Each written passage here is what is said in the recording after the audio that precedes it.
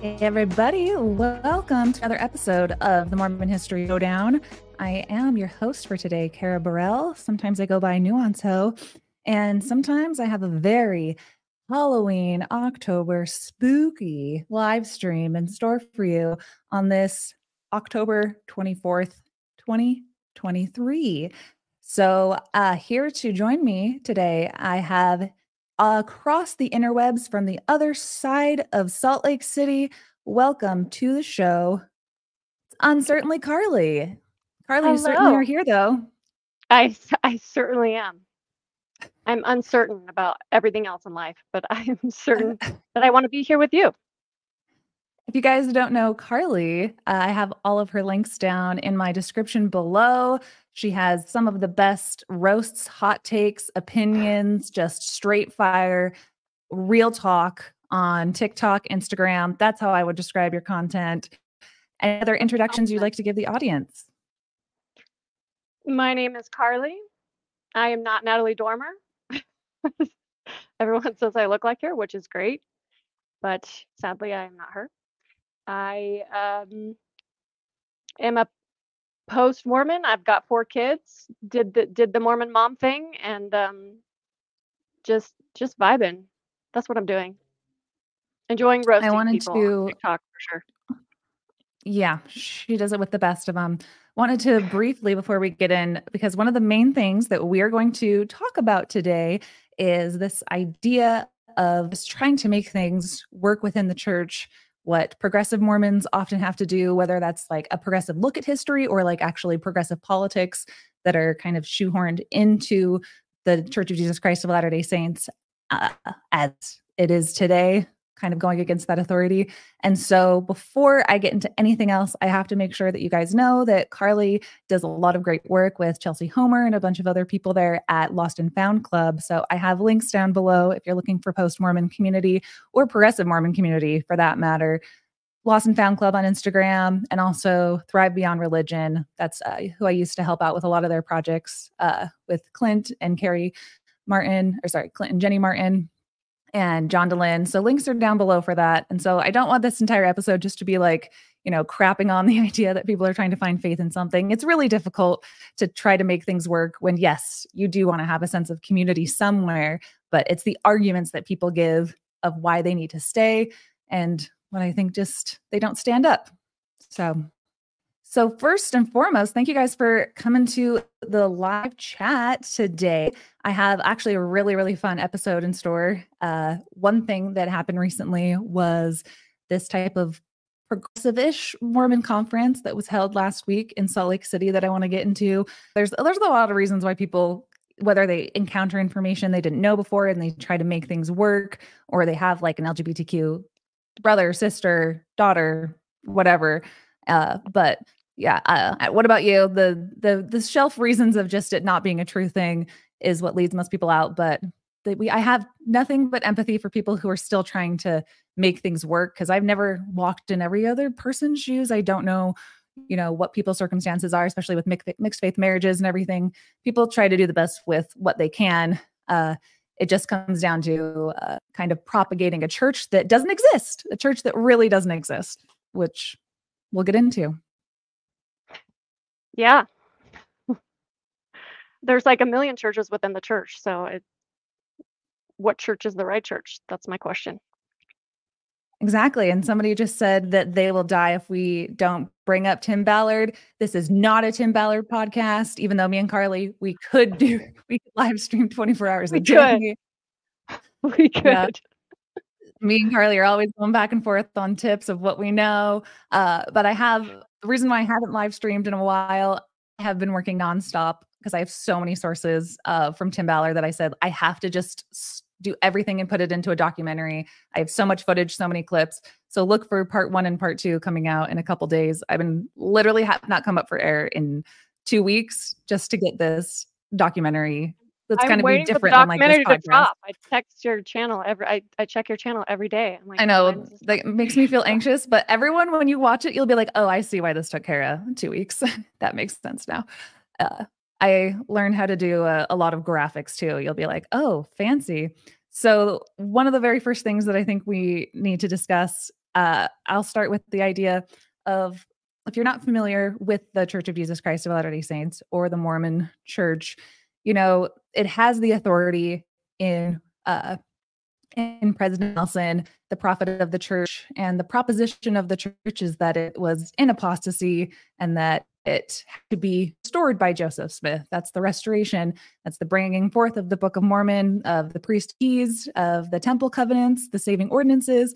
And so the difference between what I would say are other factions that are a little bit more loose and less orthodox with how they interpret Mormonism in a picking and choosing, because we all pick and choose what we want to believe about whatever system that we're in that fits us. But in this one, it kind of goes against the proposition that if you believe that the prophets truly are, and you sustain them as prophets, seers, and revelators, it is kind of like admitting that you need to hold your own conference, you need to have your own progressive ideas that are not just contrasting sometimes the things that they teach about LGBTQ people, women's rights and so forth.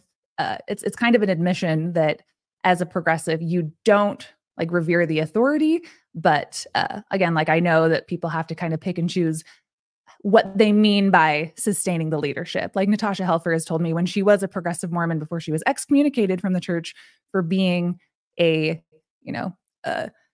sex therapist who also followed the best practices, psychologically speaking, before she was excommunicated, she would say that she meant sustaining the leadership meant like I sustain them, meaning like I pray for them and I hope the best for them, but I don't follow them like completely just complicit that they know the way all of the time, where there's a lot more orthodox versions of Mormonism, the conservative ones, the Desnat ones that just say, follow the prophet. He knows the way the entire time. Doesn't Thoughts? Julie Hanks also say that about sustain? She's like, Probably. there's more than one way to sustain. And I think she's great. And sorry, Dr. Julie Hanks, I want to make sure I use the correct title.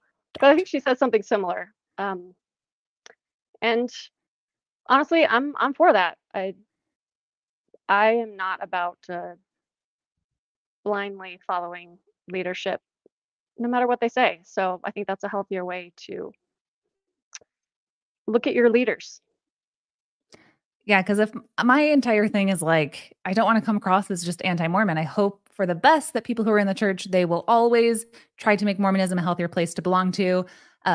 And if dogma is reformed the best way we know how, from the outside in and the bottom up, that's all good and great and everything. And the church will chip away slowly over time. It has to, with a changing world around it.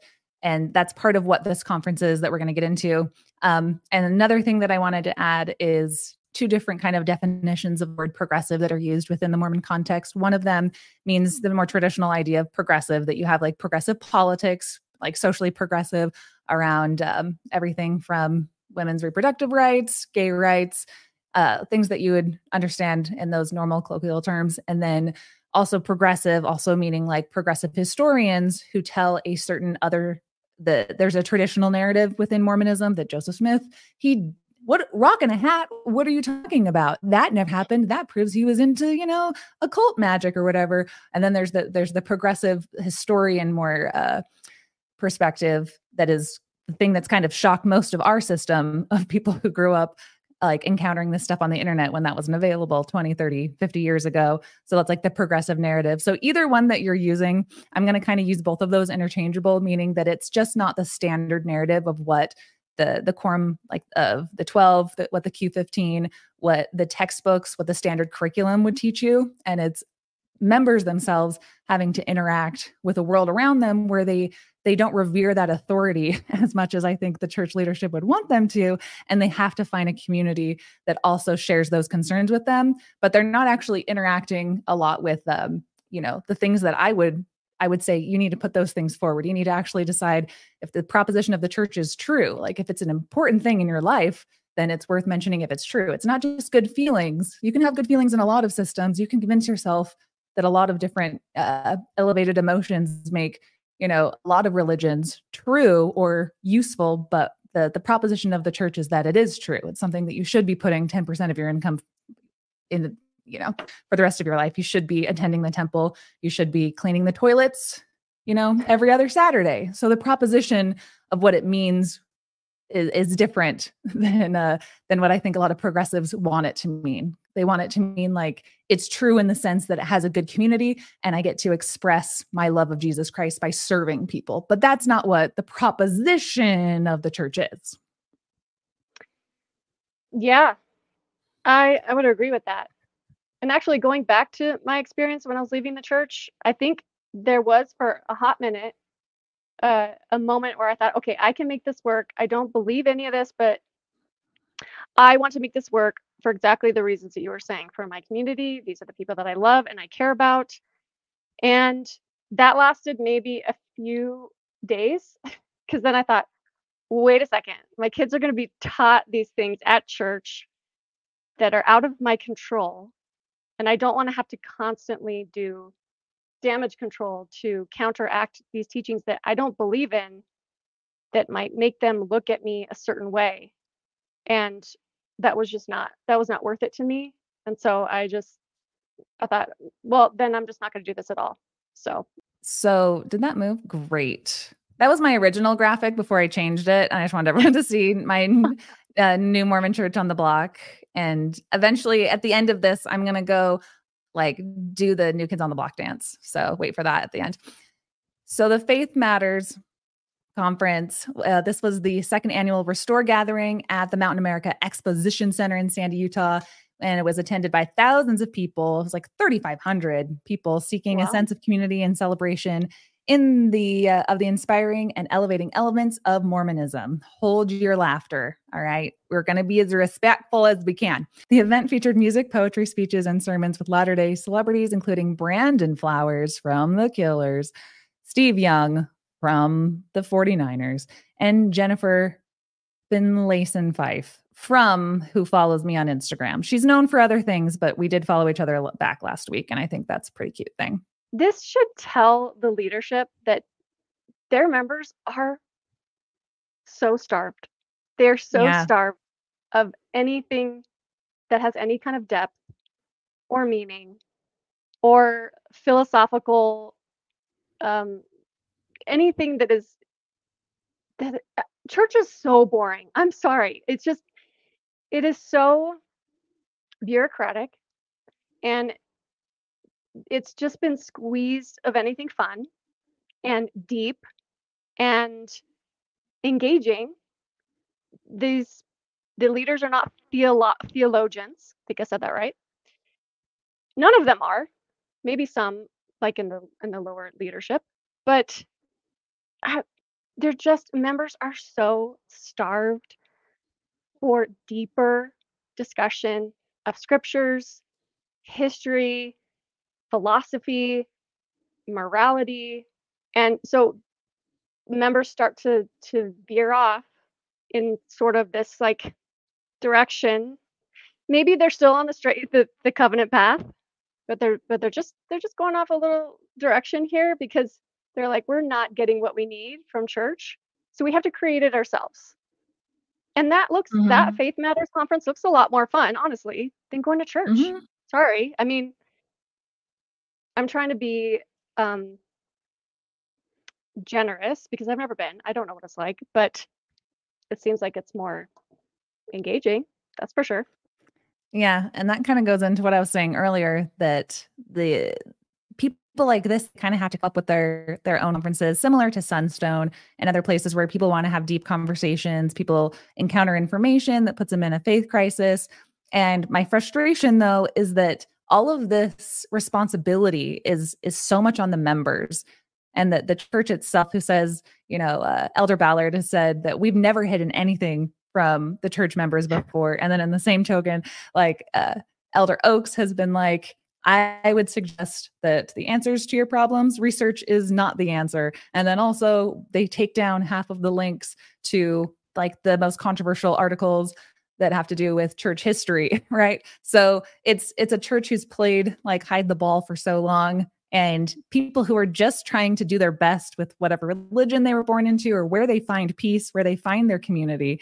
And the problem is like the responsibility is on the community so often to try to find healing in this, but there just isn't any. It's just not a true thing. Like I said, it can be important, but the answer is if it's true or not. And trying to find community is a beautiful thing, but then trying to say that it's actually true and those feelings mean something about Joseph Smith, about the temple, about all of the other problematic policies and you name it, things that have gotten into people's psyche that is harmful and damaging, that take years and years of therapy to sometimes undo. That church itself is just not a safe place.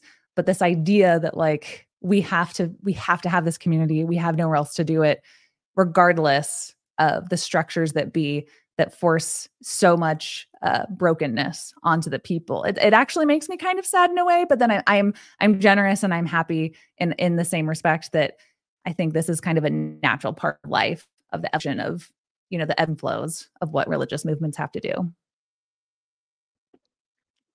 Yeah, absolutely. Yeah, let me go ahead and read the next slide. So, and then the other thing that we're going to get into, this is kind of an overview of what this episode's going to cover. Then we're going to watch Faith Matters Foundation, who put on this conference, has a video called Why Church that I'm going to be really mean on. I'm going to be not nice, even though I bet I'd be best friends with all of the people in these videos. We're going to absolutely roast them on why they stay in the church. Sorry, not sorry. What is this new Mormon church on the block? It's got the right stuff to some, and various other new kids on the block quotes. Not officially LDS Church sanctioned event brought in 3,500 attendees from across the spectrum of belief and practice. Faith Matters, which defines itself as a space in which an expansive, radiant approach to the restored gospel can be considered and discussed. I mean, it is an ongoing revelation, but it is a top-down revelation. You want to have, an expansive approach in your office with your stake president. Good luck. Mormons face a society dominated. So part of the discussions, if I had to summarize the articles that were written on it by the Tribune and so forth, Mormons face a society dominated by secularism, and many believers grapple with hard questions. Restore represents a productive and constructive place at the nexus of modernity. I know I said that wrong. Modernity. Modernity? Modernity. Sounds like a vaccine. Sounds like a vaccine, but I don't know. It sounds like ask your doctor if modernity is right for you today. And deeply held religious beliefs, offering a community that will help them engage with it. So right off the bat, though, my main other problem, because I'm in a ranty mood, the nuance hoe is dead today. I did a lot of thinking about what I wanted to appeal to in this video, because you guys might not know this. I hold back so much, and I'm actually not going to hold back at all today if I can help it. Because these are nice things. They sound nice. They sound like we'll have an approach that includes a lot of people. No matter how much you talk, though, you can hold a conference. You can do a lot of things that make people kind of feel warm and fluffy for a while.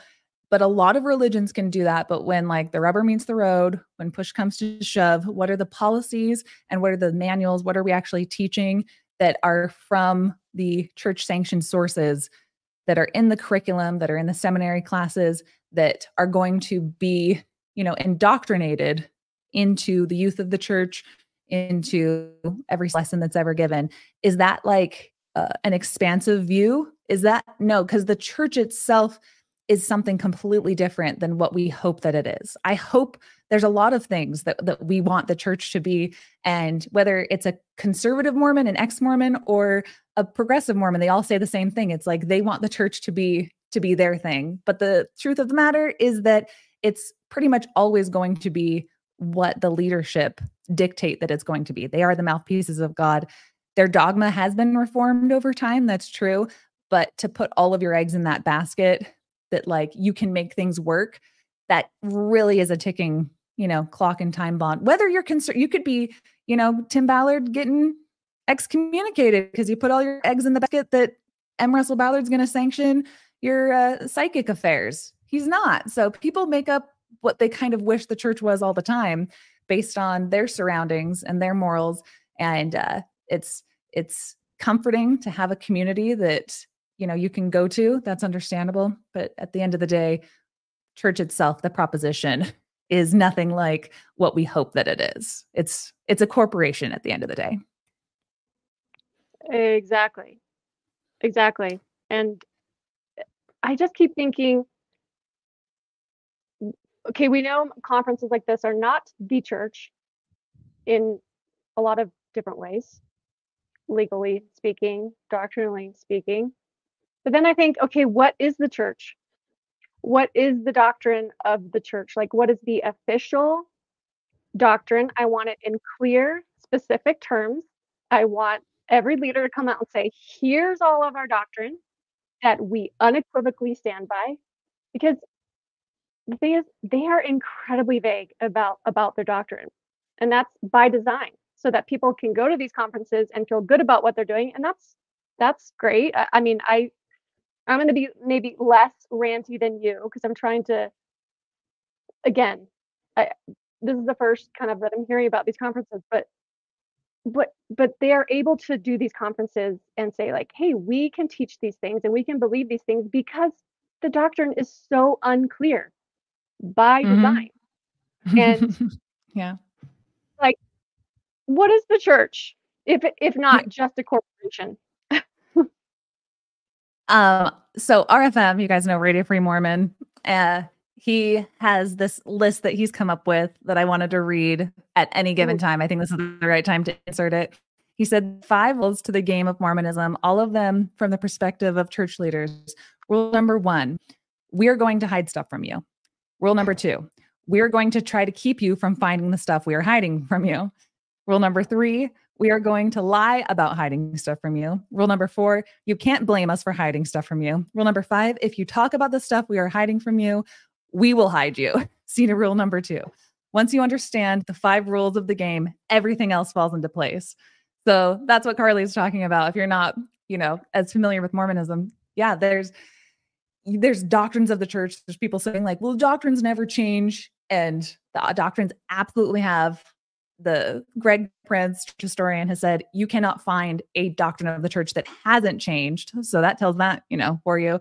But what really matters is, well, what you're interacting with in terms of the doctrine and the policies and the teachings is a little bit more relevant. It's when you actually interact with it and then show up with, I believe this part of the doctrine, or I believe this part. When you do pick and choose, the church is going to have a big problem with you if you're taking anything and putting anything to light that they don't want you to know about, that is not what their sanctioned ideas of what doctrine is. And so you do have to like pretend to go along with, putting your entire faith in it's say put your faith in Jesus Christ, as we'll get into, but it's truly have your faith in Jesus Christ through the office of the president, through the office of the Quorum of the 15, and then follow those 5 rules. Kara, you mean they don't want you to come up with this thing called a couples ruse endorsed by Elder Ballard and then spread it around as if that's the gospel truth? It's like he picked and chose what he liked from Joseph Smith's history. Like a little bit. Tim Ballard is way more in line with Joseph Smith than President Nelson is.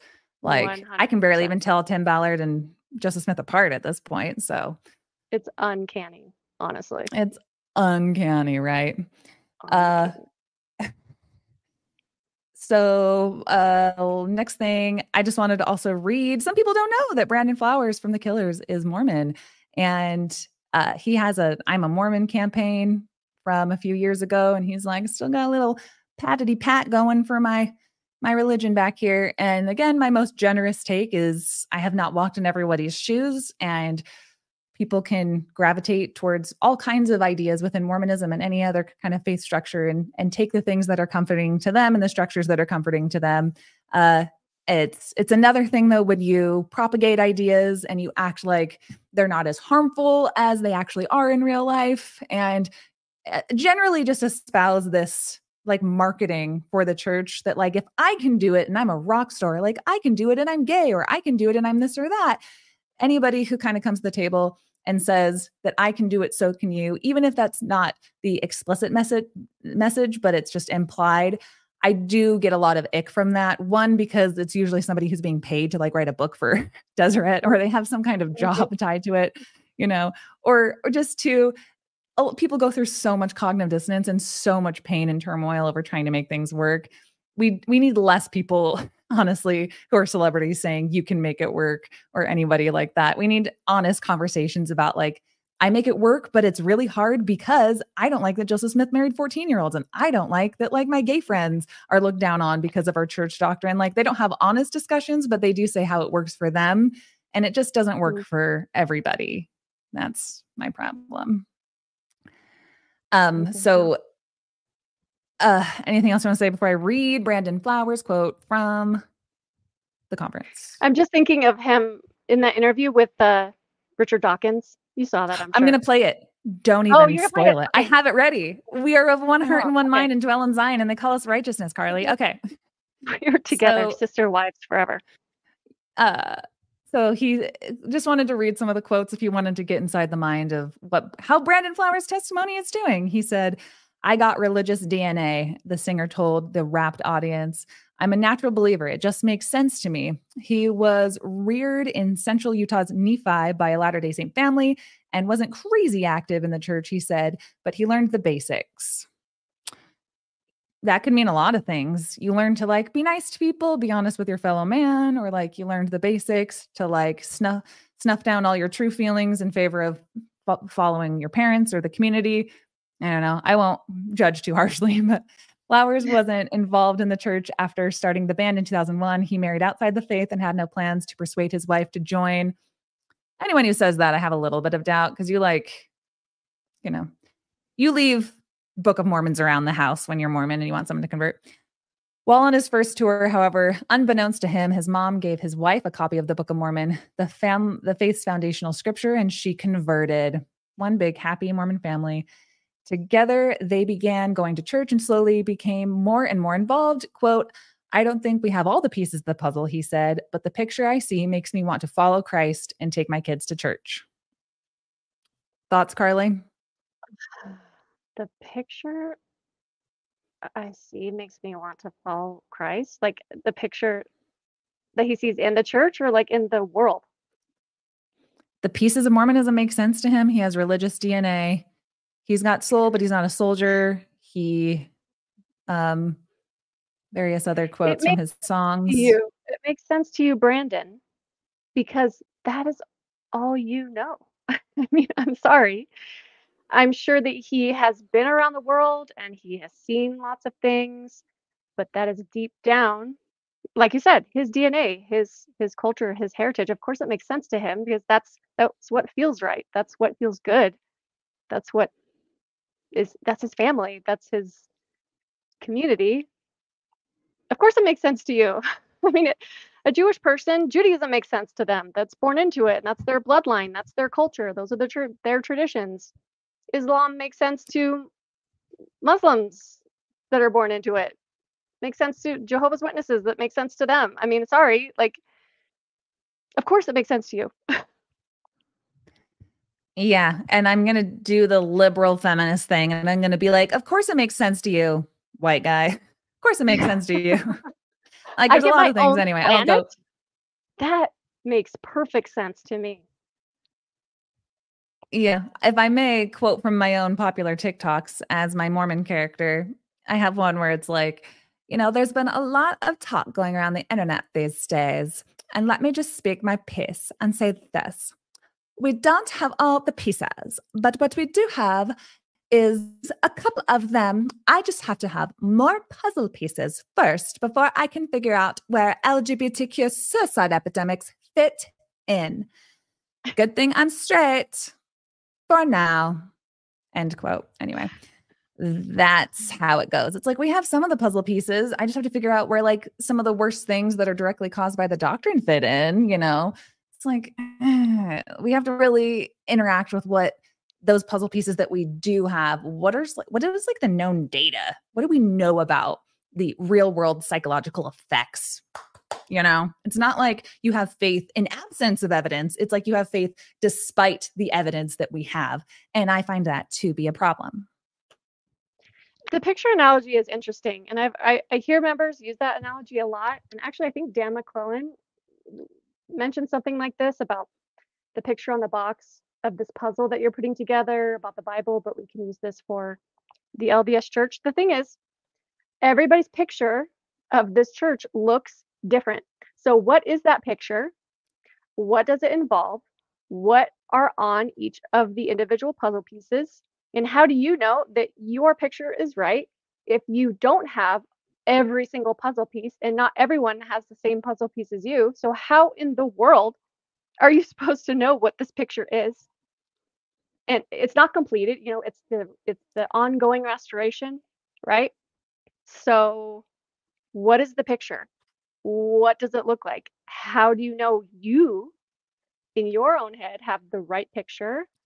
Because Sister Johnson down the street is going to be thinking of a different picture, especially if she's older and she's born in the 70s and she's taught different things. And then you have Gen Z McKinsley in Utah.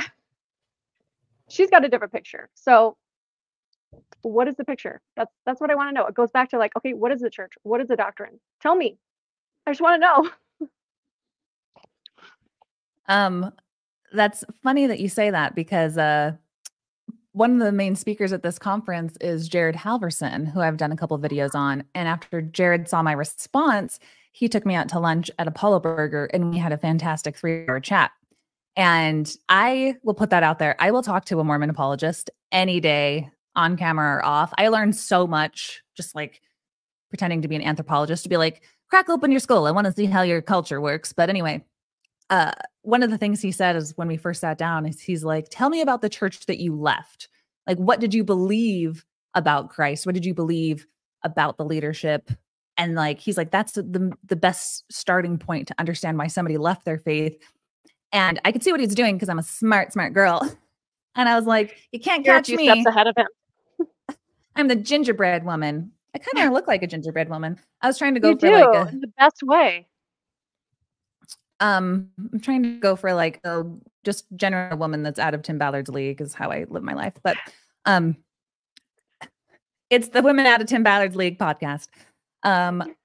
No, but right here. I was like, you can't catch me because I like I said, I was conservative. The Jesus Christ that I worship was like the best interpretation of who he was. And so as we'll get into, the idea of what the church is different in so many people's minds, to the point that even one of the church's like top teachers, apologists, Jared Halverson, who, headlines these types of conferences, he knows that everybody interacts with the doctrine and the policy is different. And some people, they leave just because they had a bad time and they had a leader who did something terrible to them.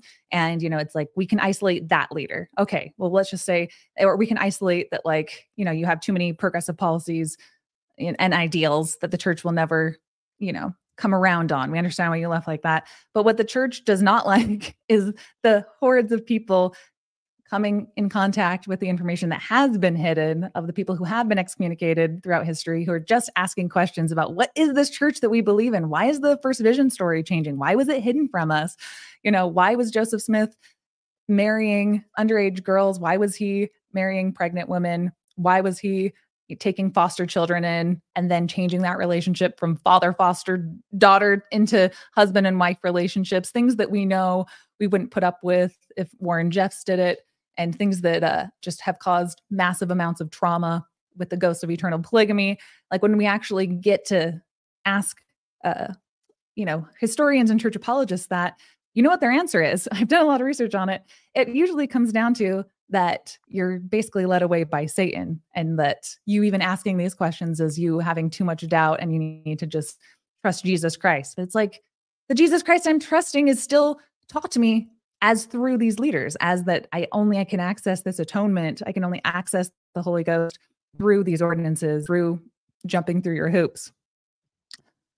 Well, Kara, you have to go back to the primary questions. Mm-hmm. Is there a God? Tell me. Does he love you? And I always want to say, yeah, let's start there. Is there a God? What does that God look like? How do we know your God is the right God? Yeah. Richard is asking, who's this lady next to Kara? This young woman, this fresh-faced 18-year-old. I wish. When people call me lady, I'm just like, am I playing bridge at a Excuse country me, club? What's a lady? lady. Richard's dope though. Richard, you're on the level. This is Carly from UncertainlyCarly, or also goes on by on TikTok. Was it Carl's Jr. of some kind? Carl's Head Jr. My dad used to call me that. He is dead. So I took up that handle in his memory. So I don't know why he called me that, but I think it's because we lived close to a Carl's Jr. I'm not even kidding. So he kind of just, I don't know. He was kind of weird. Well, your TikTok is a great way to honor him. So may he rest in peace. Thank you. Next, I was gonna say real quick though, Jared there you Halverson's mom go. was my seminary teacher. His mom was your He, seminary teacher? I was in the same Oh, stake as Halverson's, so his mom was my seminary teacher when I was a senior in high school. that's actually why we brought Carly on. If you're wondering why she's here, we have Jared Halverson's mom's seminary student here. She loved me. So to read the end of that quote, he said, goes on to say in the Salt Lake Tribune, 4 years ago, when the church's year-long curriculum was the New Testament, it prompted him to write several songs for the band's album, Imploding the Mirage. The lyrics were all about reconciliations, Flower said, because the topic kept coming up that year, especially being reconciled to my wife and to God. Millions of his fans may not get those messages. He's okay with that. So definitely lets his Mormonism influence his music. He is like, if you have to have Mormonism and combined in some way with your profession and making money, Tim Ballard, you missed a good one. Can you just write some catchy tunes and tour with it? That's how you bring people to the American Covenant. It's not your workaround, Timothy Ballard. Is he in a throuple with God and his wife? I shouldn't That's even what I ask that thought. because I think everybody in the church is they're in a throuple with Jesus and their spouses. Yeah, you haven't seen the triangle? Were you paying attention in Jared Halverson's mom's seminary class? It's their It's the triangle. holy threesome between you and your husband and God. And God's at the center. And if you're always moving upwards towards God, you'll get closer to your spouse. I feel like Jim Halpert should just come up and draw like that. That's a pyramid scheme. That's an MO. Mormonism is a pyramid scheme. We figured it out here for you folks live. All right, here's the clip you were talking about. So since we're talking a lot about Brandon Flowers, we can't miss this clip of, people don't believe that, like, does he really believe? He really does believe. He was at this conference, just last week professing his belief in Mormonism. And then here he is on a talk show in Britain talking to the one and only Richard Dawkins, who I hope for my audience needs no introduction. And he was kind of flowering with his answer. Did that make sense? All right. Tell me if you want to pause on any of this. When I read the Book of Mormon recently, I didn't read it all, what impressed me was that it's an obvious fake. I mean, this is a 19th century book written in 16th century English, and it came to pass, verily I say unto you, and things like that. That's not the way people talked in the 19th century. It's a fake. So it's not beautiful. It's a work of charlatanry. You have you're free to answer.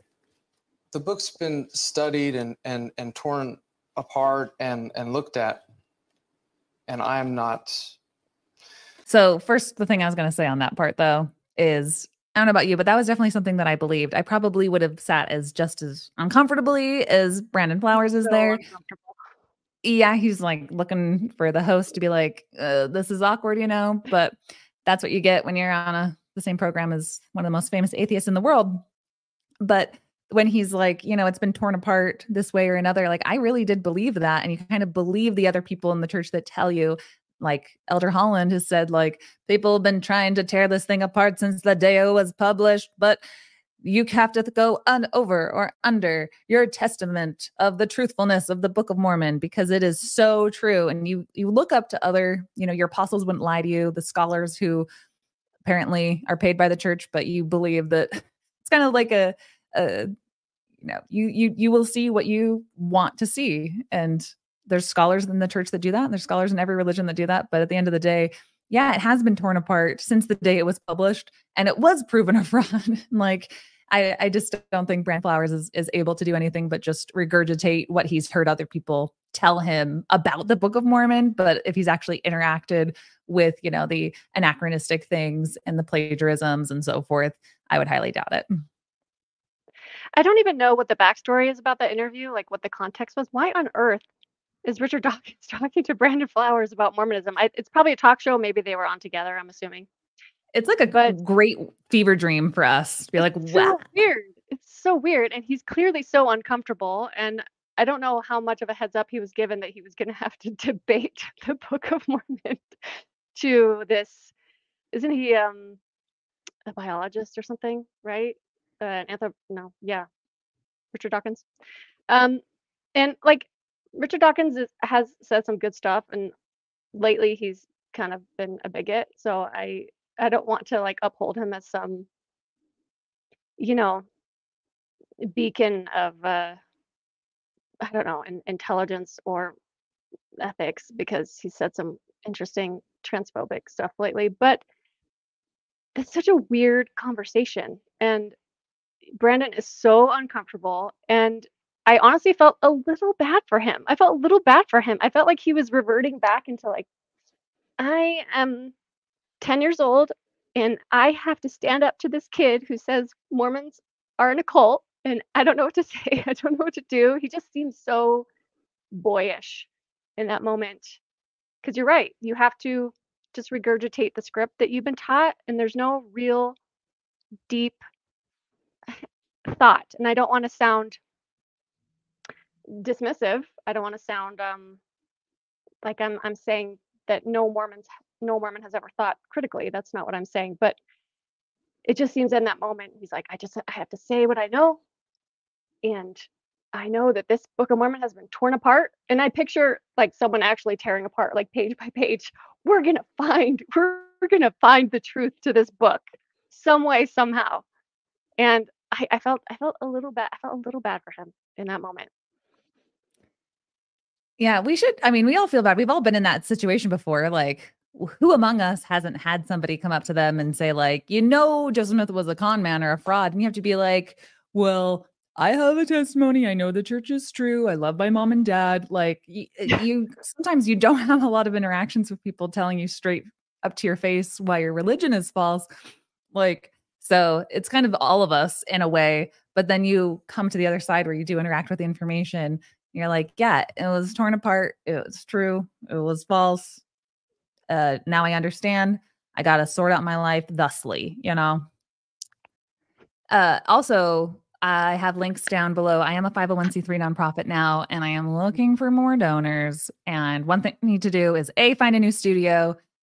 And then B, I also need to have like a space. Because Carly, you live in Salt Lake. I could just be like, hey, come over. And I could have a studio, but I don't have a second mic. So fund the programming and I can get more guests in studio.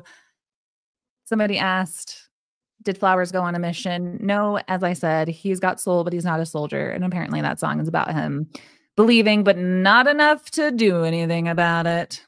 Well, that's like the whole first presidency currently, right? Yeah. It's not out of the question that you Rules can still for thee, soul. but not for me.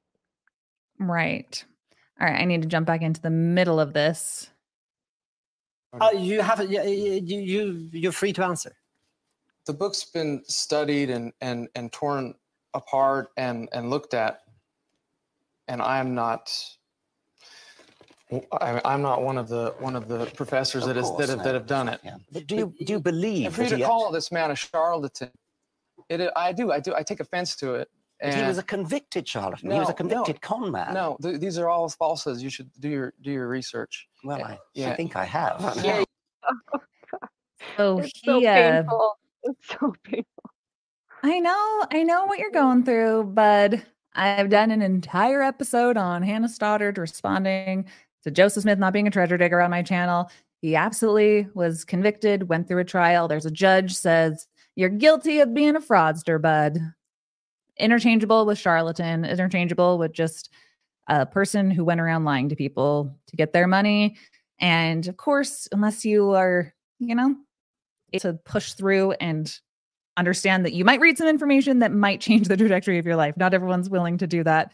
That is a problem of a cult's way of brainwashing and telling you that like anything that is, suspect or looks like it might be damaging to your faith, that those things are just not true. If they bring bad feelings, then it's something you should away from. So this is not about Brandon necessarily. This is about the church as a system itself that has instilled people to not look into that, to say, no, he's not a charlatan. He's not. Church historians who know this stuff backwards and forwards can be like, yeah, he was a charlatan, but I mean, he can still be a prophet for other reasons. And the point where he says, I take offense to that. Yes, you do, because this is to say something negative about Joseph Smith is to say something negative about you, because you're so enmeshed. Your identity is so enmeshed in this religion. You cannot disentangle it unless you're actively going to therapy. But Yeah, it's therapy. like he's not saying something negative about you, Brandon. He's talking about Joseph Smith, who is dead.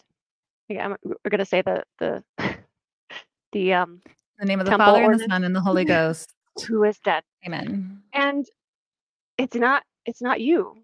So just calm down and take a minute and just say, why am I so personally offended when someone says something negative about this person that I don't know and never knew personally? Maybe just take a minute to dissect that just for a second. All right, let's test the audience. Everybody buckle in. I have an experiment for you. Okay, ready? Everyone paying attention? Carly? All right. I am going to have to play a clip right now. And if you feel any warm, sentimental feelings whatsoever, then the church is true. Tricked you. All right, this is Brandon Flowers singing at the conference. If you feel warm feelings, that means the church is true. That supersedes all of your doubts, warm feelings, elevated emotion, songs that remind you of peace. It hooks you. It tricks you. See if it works on my audience. I need every hour. You feeling it yet? Most gracious Lord. Should I wait till I go to the ending? He really brings it. You didn't know churches are now like trying to get more evangelical. You'd never see this at a Mormon church. You might see this at an evangelical church of some kind. You would not see guitars Very on the evangelical stage and lights and productions. But they're going in a whole different direction, which is probably the most, lucrative one. Music is such a powerful tool to bring people together, regardless of what kind of building you are in. And Brandon Flowers is a great artist and a great singer. I mean, subjectively, I'm sure for some people, but and like that's a great song. Like I miss a lot of the hymns. I miss singing together as a community. And yeah, music is, there's like science, there's science behind, there's elevation emotion, and then there's the science of, when people congregate together and do things like they sing certain songs and it's all as one cohesive unit. If you've seen these concerts where it's like an a cappella concert, I forget the artist's name, but he basically conducts the audience to sing the music together, and it is so incredibly powerful. And that's what anybody would call the spirit. If they were sitting there in that concert, it's moving, it makes you cry. And what is the difference between that and then going to church and singing a nice, lovely hymn, and it moves you? There's no difference. And how are you able to say, like, this is the spirit, this is just worldly, secular? I don't know. I know they're not saying they're secular, but it's just, I don't know. I find it fascinating. I just think it's like we have this culture of these hymns, and what if we didn't them with Jacob like Collier, that's right. Sorry. Who's that? Someone said the artist name. He's the guy who does the a cappella concert. I've seen some of his videos on TikTok and they are incredible. The music is incredible. So it's Jacob Collier. Thank you. Ex-Mormon Songbook. Right. But this, yeah, I just, the church is trying to modernize. They had that big thing at the Delta Center a couple of months ago where they had, what's her name with the hair that my sister loves? Everyone name her together in unison. Oh, you're not all in the room with me? Dang it. You know how Wait, when was this? the one that was a couple months ago that had not One Direction. I am out of it. Had I was gonna say SZA. My daughter just I watched SZA. can't have think that's what I you're talking can't have any references. Forget my rant whatsoever. One Republic? That's it? Yeah? about. I Sound don't know, familiar? maybe. That's a band that the kids listen to these days, right? I mean, they had like worship music and stuff, and they brought like Christian artists and they filled the Delta Center with a bunch of, young single adults. And there's just pictures of them like worshiping with their hands up, and it's indistinguishable from worship music and evangelical church, And like I said in my other videos, that the church is putting up more crosses as symbols on Google Maps instead of the angel Moroni, and they're trying to move away from Joseph Smith and the Book of Mormon into talking more about Christ, that you kind of can't distinguish that, like, are we talking about that one church with the missionaries and the temple, baptisms for the dead and the polygamy? The church is trying to do its best to distance itself from what the church kind of always has been and been proud of, to be like, I'm a Mormon, to this entire new Christian type of rebrand. And I just think the music is just another element of that. Imagine if you take missionaries to something like Faith Matters. I mean, not missionaries. Imagine if missionaries take investigators to something like Faith Matters and they're like, look how incredible our church is. Look how inclusive and just open and just meaningful our church is. Look, isn't this incredible? And then they're like bamboozled. They go to the actual church and they're like, this is not what I signed up for. Yeah, that's one of the more insidious things. And my best interpretation of, progressive Mormons and people like this holding these big conferences is that this is more for their personal faith journey.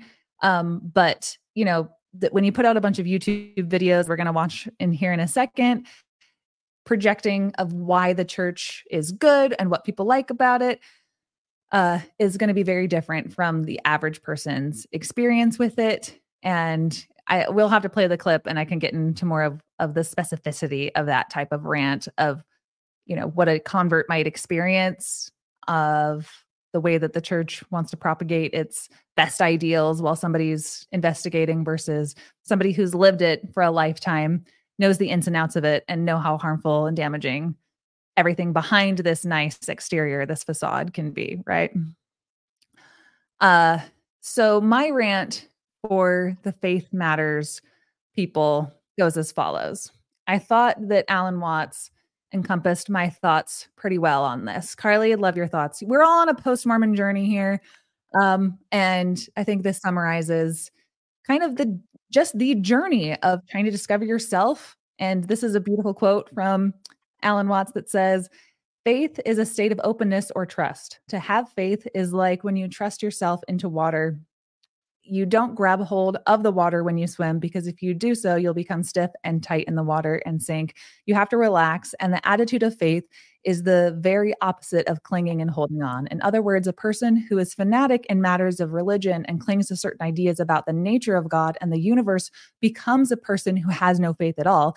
Instead, they are holding tight. But the attitude of faith is to let go and become open to truth, whatever that might turn out to be.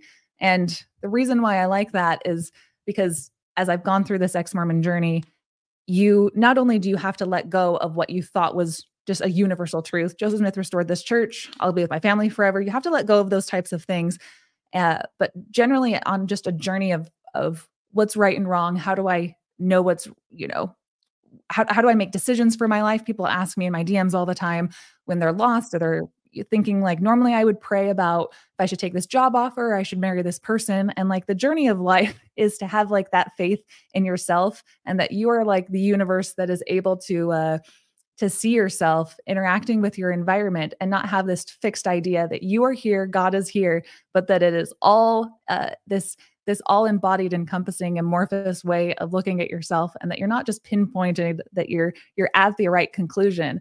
It's actually the more beautiful way to look at it is that letting go, that you have faith in yourself, and you have an intuition in yourself because you are part of this greater plan, this thing that you can trust that will unfold before you, and that the journey that you're on is what's going to be best for your development as this type of universe experiencing itself. Does that make sense? That's kind of the short version of why I really like this quote, and why I think that it's more beautiful and nurturing to view the things that we don't know in this context versus Mormon's context of faith, which is a lot more like, you know it's true, you testify that it's true all the time, and you never waver from it. And then we're going to hold fair conferences to tell you all of these stupid spins and apologetic reasons why you should believe it, even if your faith and hope for things that are not true is not actually sufficient. We're going to come up with all this other bullshit evidence that just leads to this spin, this cognitive dissonance game that just rolls you into a pretzel. And like, you can just be open to whatever comes. You understand that you're just part of this universe that's interacting, and you can handle whatever comes. That's how I put it. That's beautiful. I feel like I need to be on mushrooms to really get the depth of this conversation, and that quote from Alan Watts. That was so good. And yeah, just like peace, love, and vibes forever. Peace, love, and vibes. Just good vibes over here. It is true. And I never understood, well, especially after I left the church, why faith always had this opposite definition of being certain about something. I mean, that's why one of my handles is UncertainlyCarly. I'm like, I don't know a goddamn thing. You're the perfect person to have on. But it's so weird how if you are not sure about your testimony, that means you are losing your faith. That makes no sense to me, because faith, by the definition that Mormons would typically lose, is, say it with me, hope for things that cannot be seen. Faith, hope for things that are believed but not seen. Alma something or other. Right. So I guess you could see it in that way. I mean, but that could be used for all sorts of things. I mean, I have faith in any other God, like pick one, and who's to say that I'm wrong? But it's just been so weird how this term faith has been co-opted to mean that you are so incredibly sure of your belief, and to waver at all means that you are in the grasp of Satan. And that is it's so dumb, first of all, and it's so harmful. So yeah, that leads me to a couple notes I was taking as I was watching this, because I cannot emphasize enough, if you're not familiar with Mormon culture, the teachings about apostates, about how your family will be broken up if you doubt, and how much just in the general lessons is instilled into the membership of lazy learners and language that just makes it look like people who leave are just despicable because they couldn't push through. They couldn't have enough faith. But like I said earlier, there's faith. There's like, I hope for things, generally speaking, but with something like a restoration, Joseph Smith, the claims, the propositions of the church, the prophecies not coming true, like, by 1,000 different angles and puzzle pieces, the propositions of the church. It's not that we have faith that something else will miraculously make it true. It's that we have the evidence of the things that they said were true and they can be disproven. So it's like believing something despite the evidence. And then you're still called the lazy learner. You're still called, the sons of perdition, and the connotation of doubting has eternal consequences. That's why faith crises, they rock people, because you want to have a sure foundation, as it's said in the church. You want to build your house on rock and not sand, as the primary song goes. And you do that, and you assume that the leader are going to be telling you the truth, that they'll never lead you astray. And then there's this divide between all the times that they haven't told the truth and they have led us astray. And when we acknowledge that and point that out, it's the membership who has to find a way to work around that and negotiate their belief and their activity in this church. And that's where there's, again, yes, conferences like this, progressive, conservative people who they gravitate to the certain types of things, and how much integrity they're decide to have when they show up in this kind of system. And it feels like an abusive spouse who's like gets caught that they cheated on you. And instead of like admitting, hey, I'm going to go sleep with somebody else and cheat on you, it's only when they get caught, then the church has to be more upfront with these things that do rock people's testimonies, that if we knew and we had informed consent going into, but of course, in religions where you're baptized at 8 years old and you're just kind of raised to believe these things, you assume the best out of your leaders. And then when it comes forward that like, you haven't been honest with me, you've been, sleeping with Sally Jones down the block. Hey, it's the onus is still on the member to believe, despite that, to still forgive, not even forgive, but like still go on like nothing else happened. You can't bring these things up in Sunday school. Like there's a million different reasons why being a progressive Mormon is one of the hardest things to do, because in a lot of ways, a lot of the right answers. As one of my commenters on my Instagram today said, when I was asking people to write in about progressive Mormons, it's like they didn't finish the assignment. It's like progressive Mormons in a lot of ways, they know a lot of the right answers, think they're on the right path of understanding like the best ideals of Jesus Christ and loving and serving and all of that. But it's like they're such a small subsection of the church because it's not the mainstream way of actually living the church, as much as videos and propaganda will make you want to think that is right. Like the progressive Mormon section of the church is actually quite narrow. And I think everyone from all angles kind of does beat up on them. So I want to go hard on them in this next clip, but not too hard, because I understand you're feeling like this spouse sometimes that got cheated on or something. And you're still trying to interact in this marriage, quote unquote, but it's a church, it's a community, doing the best that you can, because this is still where your security lies. You don't know really what else that you'd do without it. But, ex-Mormons, they want to get progressive Mormons to leave. Be like, you've almost finished the assignment. You're almost there. And conservative Mormons can't stand progressive Mormons. I have a part 2, by the way, I'm going to have to do tomorrow on Jacob Hansen, who made my video for me. I'll just show you. It's the funniest video that Jacob Hansen put up that he thinks is like some kind of slam dunk. But anyway, there's conservative Mormons, that they hate progressive Mormons for changing the church. And then there's the leadership who doesn't want to interact with, John Dehlin, Natasha Helfer, and they want to excommunicate people for being too progressive and trying to change the culture of the church in ways that they deem out of their orthodoxy, right? And so it's like everybody does kind of beat up on progressive Mormons, but it's because, I don't know, like I would guess like 95% of all ex-Mormons at some point were a progressive Mormon at some point. They put the pieces together and they're almost there. It's like they have to finish the assignment, just like see that through. That Christ-like love and compassion that you're talking about, is that did you get that from the church? Did you really get that from the church? Can you really say that that's where it's only found? No. And the more you try that, the more you're butting heads with your ecclesiastical leaders. That's where this unraveling happens, and it's one step at a time. And so there should be a space for people to be progressive, again, in both terms of the word. And so I don't want to beat up on them too bad. It's a landing ground. It's a space in and of itself, but it's a small one, and everyone kind of wants them to not be the way that they are. But it's a necessary kind of, stop on the progression of what it means to be religious in 2023. That's that. Yes. I'm going to say progressive Mormonism can be a stepping stone. Again, I wasn't on there for very long, if at all. But amen to all that you said. And I want to see this. I want to see this next clip. All right. So finally, we're going to watch this clip from Faith Matters called Why Church? And pause me at any time. I have a couple stops of markers of where I think it should stop. But let's go. I was trying to think of would be a philosophical sounding thing to say about church. What's funny is when I think about why church, in my mind, I'm hearing why church? Because I don't like church.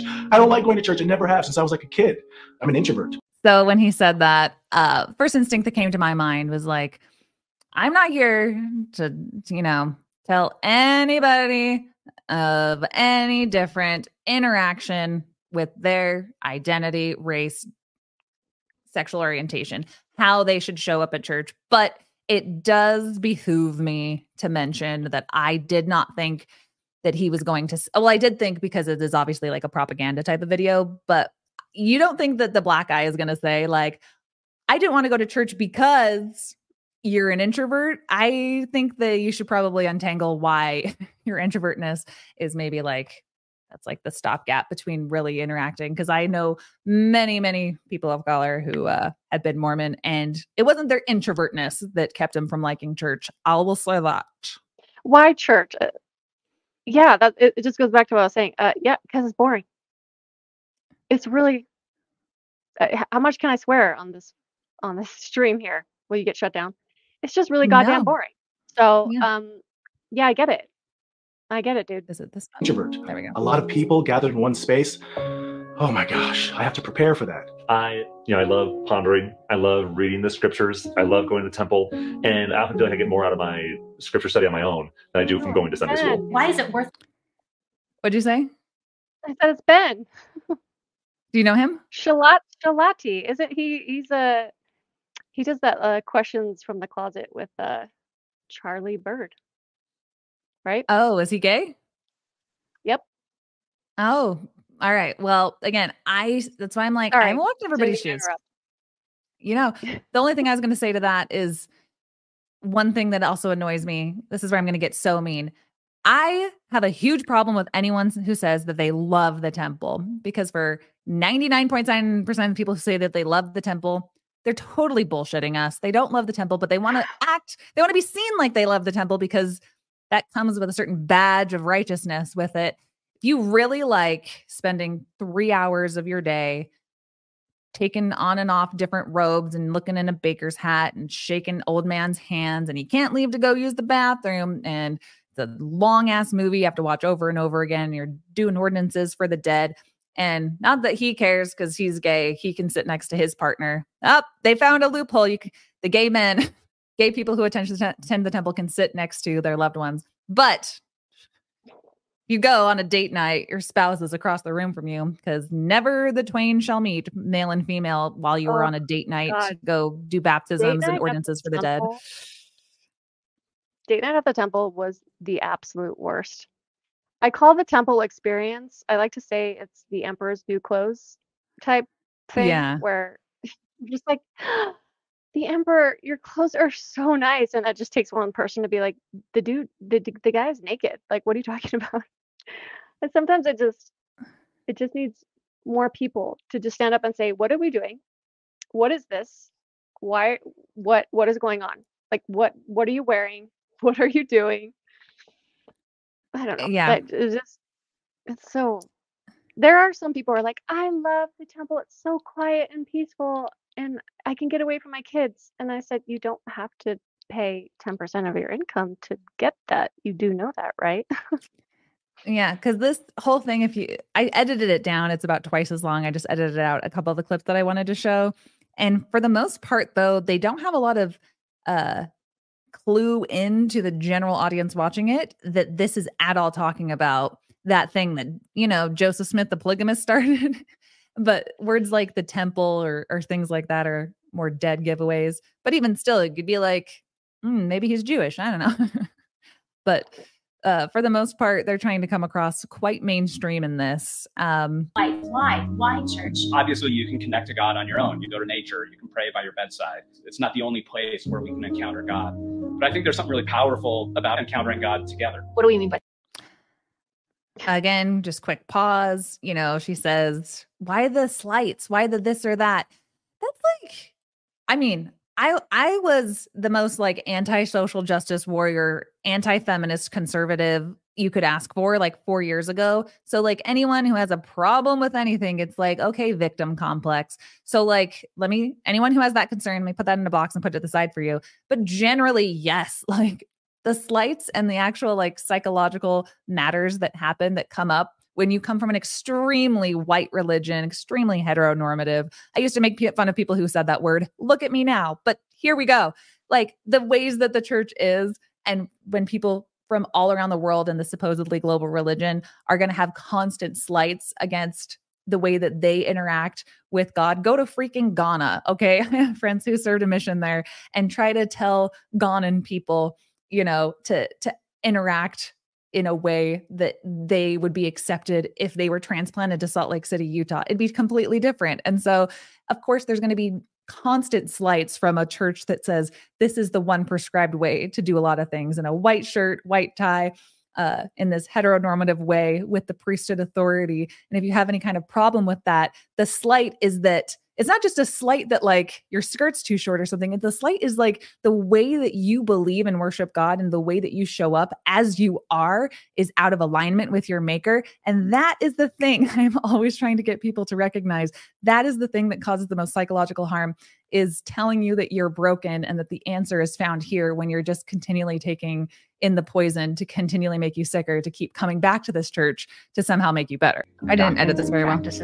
We sometimes think of the church as the same thing as its doctrine, Theologies and ontologies. and that maybe makes it hard for us to accept the ways in which the ward experience imperfectly matches to those ideals. I don't think that the church is an office building in Salt Lake City. I don't think that. All right, a lot was said there. Carly, anything jump out to you? Did he say the church is not the doctrine? Is that what he said? They're like, the church is not the doctrine. It's not the policies. It's not just you interact with it in a ward building. It's not just the church office building. What the church actually is, he goes on to say that it's not a noun, it's a verb, like church is an action. And I just love when religious people play these word games where everybody gets to say that the thing that you want to do is how you get to interpret it.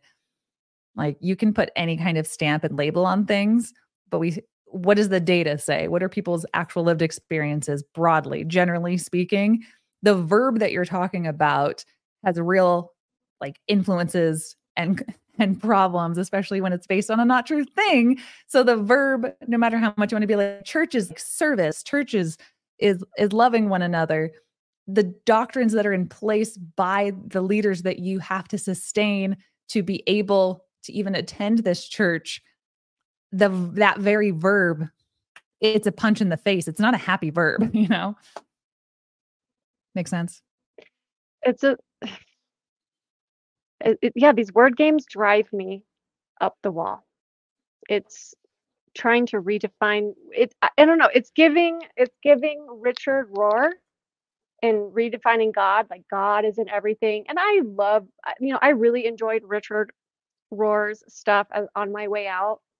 It was very helpful when I needed it, but it was very much like, God isn't just this man in the sky. God is in everything. God is in all of us. And that seems so nice and lovely, and it works for some people, but you're just taking words and redefining them. Sorry, I have to let my cat out. 1 second. All right. Well, Carly lets her cat out. The cat out of the bag.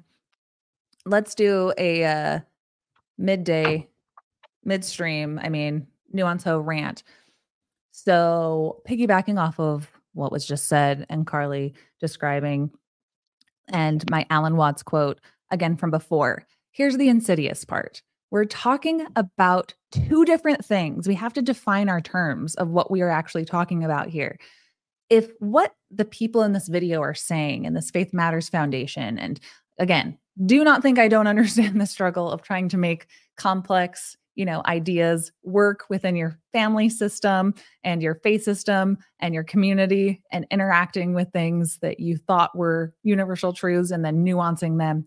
I understand that all day. That is like the pipeline from devout Mormon to ex-Mormon that I understand and study for a living. That's not the issue. It's when we're not clear in defining our terms about what we're actually talking about. Because again, if the proposition of the church is that it is restored by Joseph Smith, and here are the things that he laid out. One of them is Carolyn Pearson, Ghost of Eternal Polygamy. Carolyn Pearson speaks at these types of conferences. Love her all day. I'll literally be her number one fan till my dying day, because she actually talks about these things, these actual doctrines, and how they influence the the marriages and the psyche of people who actually believe in this doctrine that Joseph Smith set up. So that's the proposition of a restored gospel of who Joseph Smith was, what those keys were, and what types of policies and doctrines he put in place that we still have to interact with today. And then what is the Q15? What kind of leadership and dogmas and authoritarian control do they have over people's lives to excommunicate people like John Dehlin or Natasha Helfer,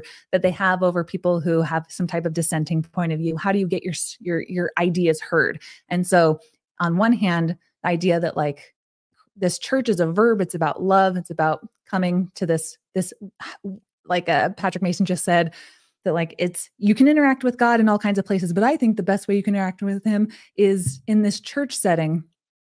That is just such a narrow-minded view of what our basic instinct as a human is to do and to be, is that you sign up for loving one another. You sign up for this community. You sign up for, wanting these ideals of being with your family forever, these ideals that are so nice and instinctual to what our human longing is after. And then they use those and they manipulate them with this type of like blackmail, with this type of switcheroo, with this type of quid pro quo almost, that to get all of those things that now you've been suckered into believing are only available here is within these walls. And then what are the hoops that you have to jump through to then get that thing that we told you was best available, at least in their most nuanced view, best available through this community and things. And that is, again, the post-Mormon journey, is we still want to be able to love and serve and interact with that. Those are all still good instinctual things of where can I go to find friends? Where can I go to, do activities and listen to music and feel uplifted? The place that I came from told me that all of those things were here. So should I just stay here? Should I just stay here? And that's where the price is too much to bear with your integrity. And that is why ex-Mormons are like the fastest growing, Redditors on the internet. It's because we're coming in contact so much with the integrity that the church told us that, they kind of owned, that to have integrity, to have honesty means to live up to these things. And then you see a church that doesn't actually do those things. They took away those ideas from you. They took away that instinctual good nature from you and said that it's only available here, that integrity, that honesty is here. And then when you ask questions, you're the one who's excommunicated. You're the one who's shoved out and pushed to the margins. And the people that you want to love, your LGBTQ friends, the people who are on the margins, you understand that like this church is not just this incumbenter of all of these good things. It actually is pushing my best instincts away to then to circumvent all of those good natured things, to then adhere to the church. So that's my main problem with propaganda like this,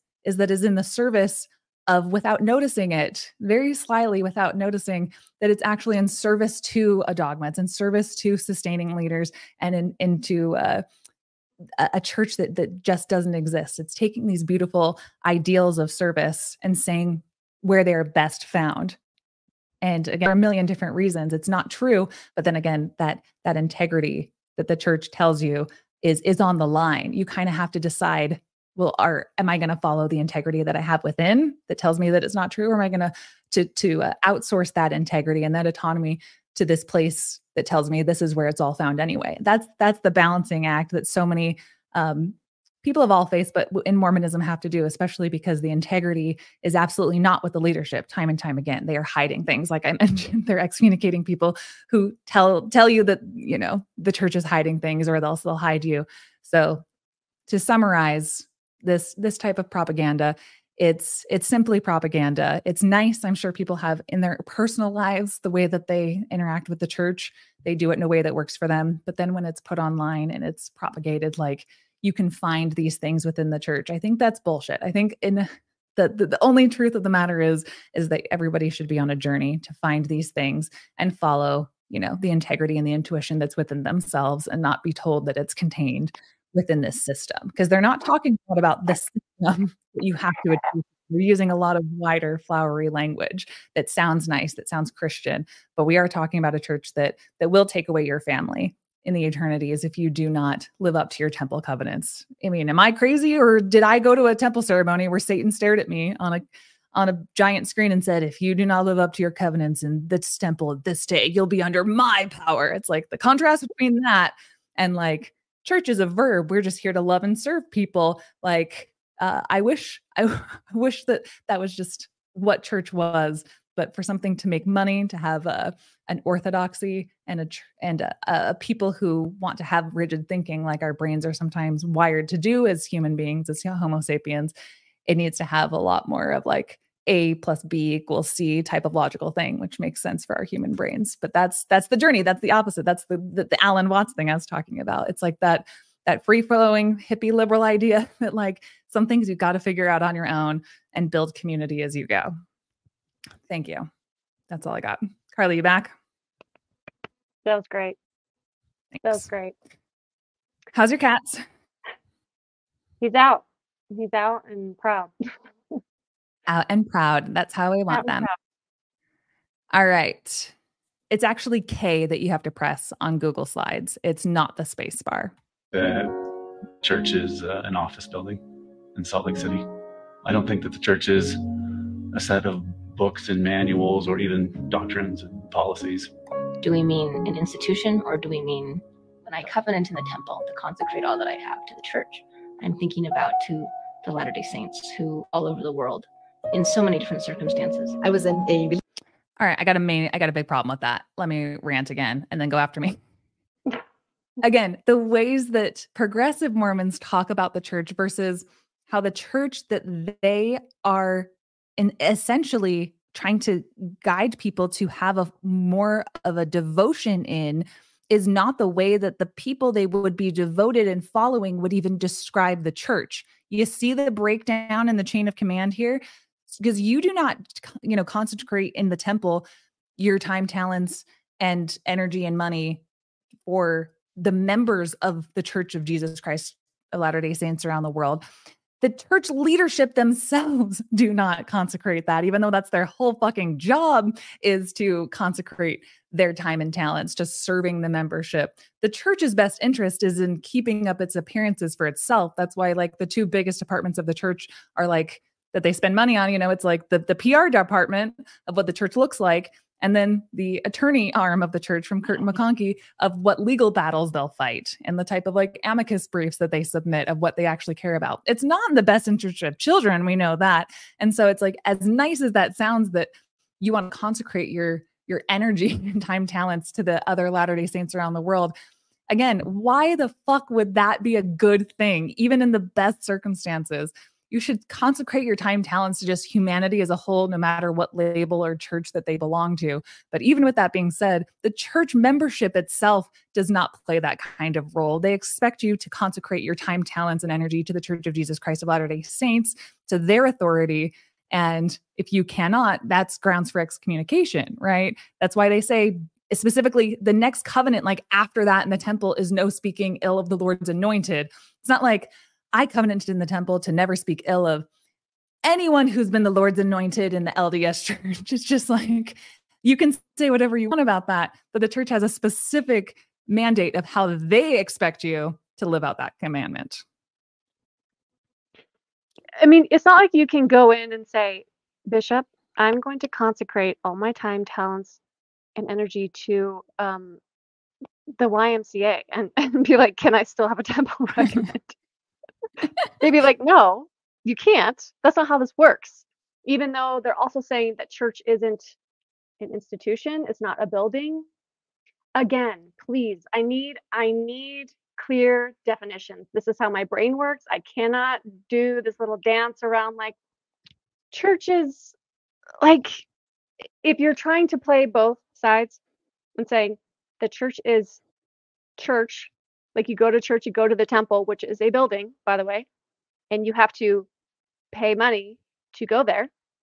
And church is also this nebulous, kind of wishy-washy, there's no clear, like it is whatever you want it to be in a sense.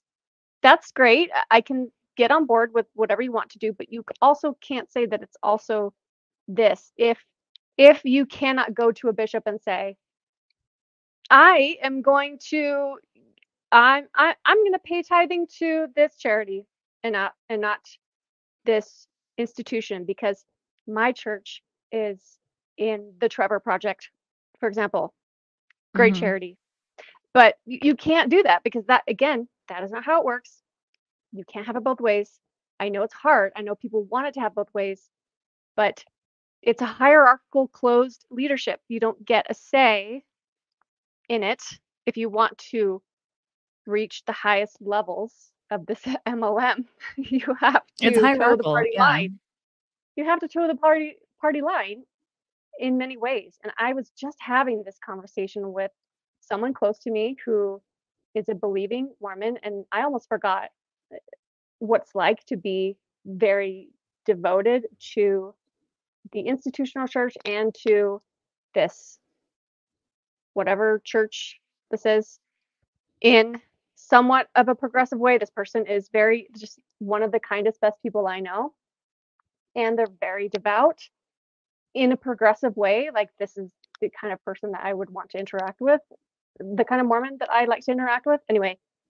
And I was saying, it would be so great if Mormonism could find, for a lot of people, not for me necessarily, if Mormonism could be more like Judaism, where it's not about belief, it's about your tradition and your heritage and your culture.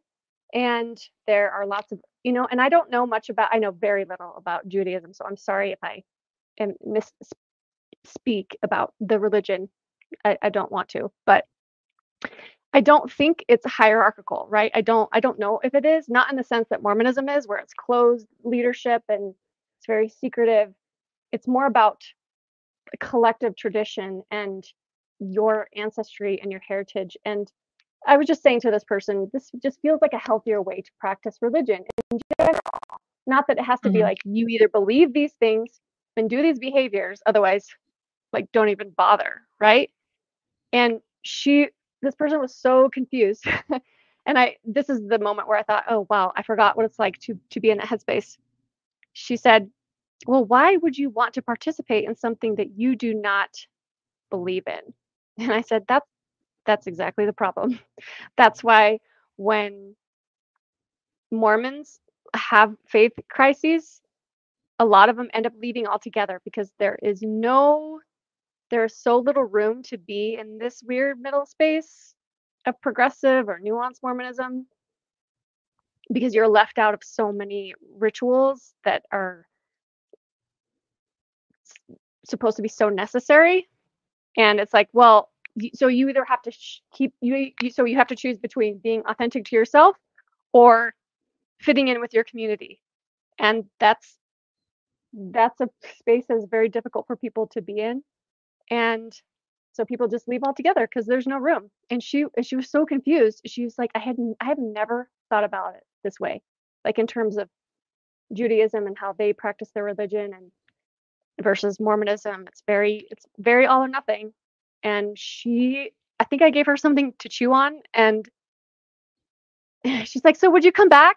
Like, if there was more space to like be, kind of be in the middle? I said, probably not, but I don't know. It's just I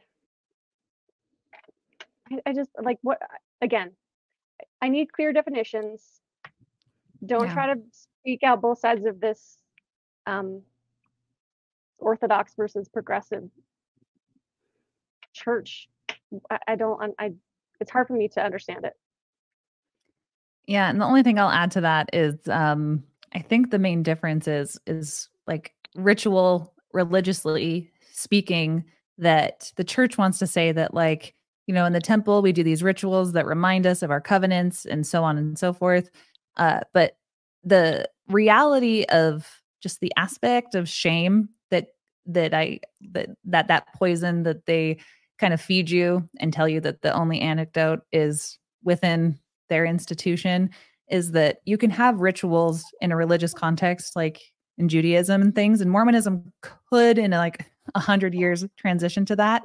If you can be able to interact with the rituals without feeling such a sense of shame for what will be taken away from you if you are not living up to checking all of the boxes, because shame does not produce, the most thriving person. You don't act in your best self when your instinct is to not feel shame. It's about, an institution that does not put unrighteous amounts of shame on a person on bad ethics and on bad psychological principles based on Rocky Mountain Bible fanfiction sex cult ideals.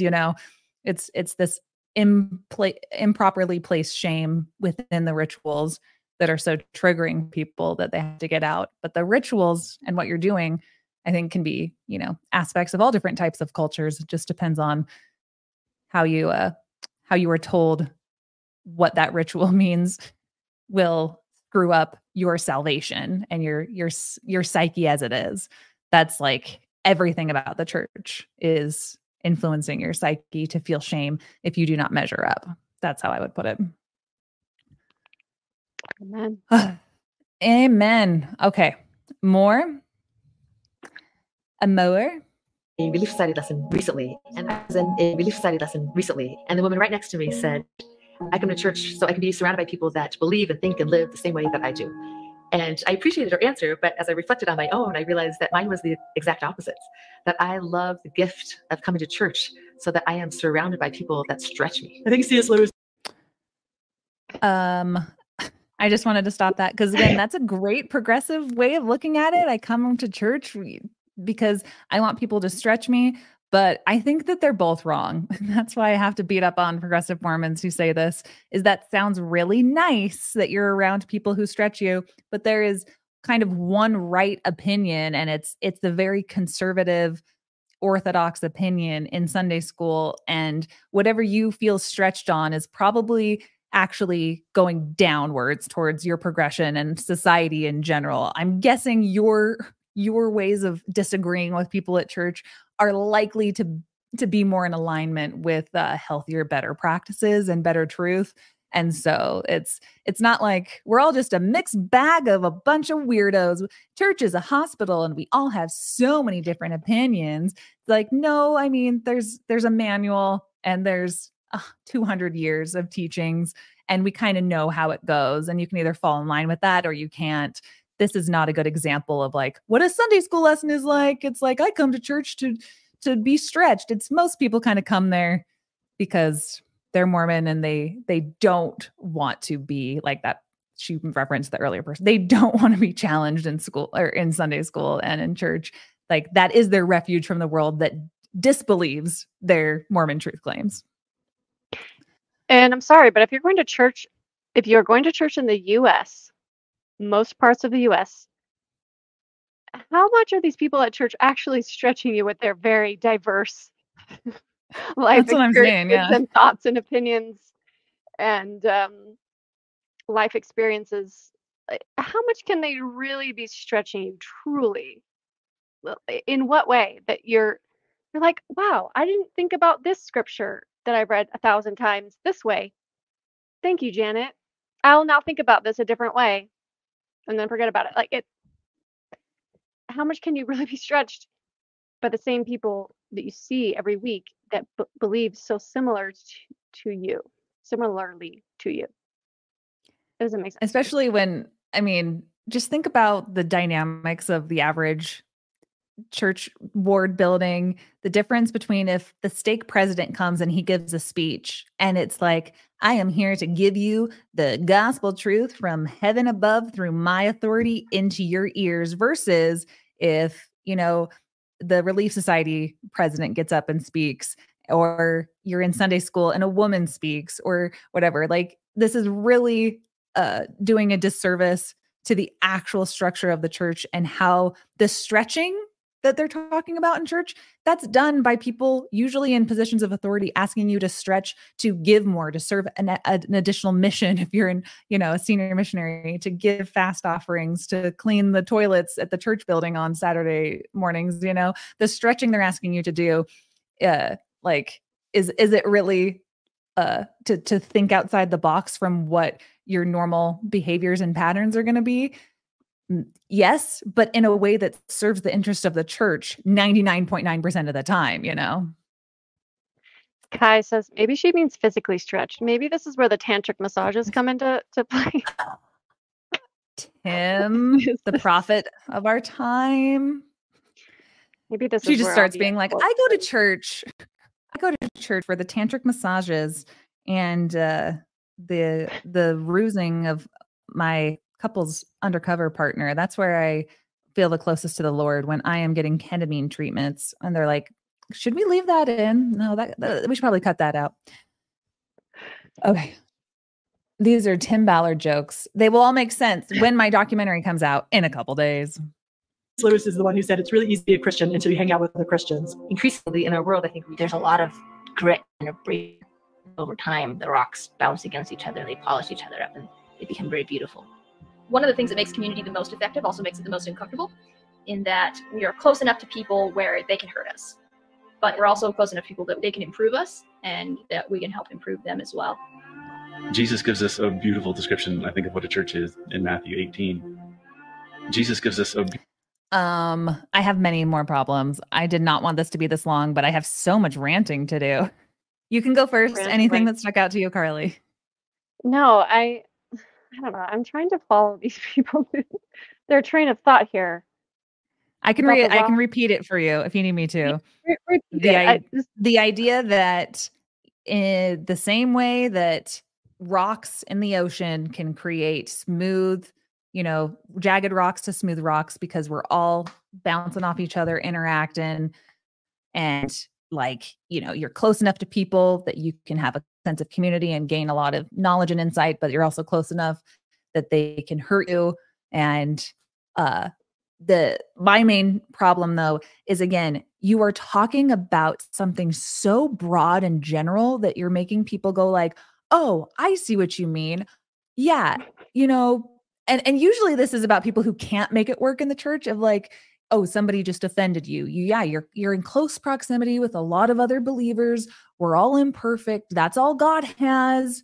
Finite vessels will be overflown. This is the best God has to work with, is imperfect people. We're going to be interacting, and jagged rocks will all smooth each other out." It's like piquing this idea within our conscience that's like, yeah, of course that's true. But it's within, again, the structures of the LDS church that has a specific lane of authority.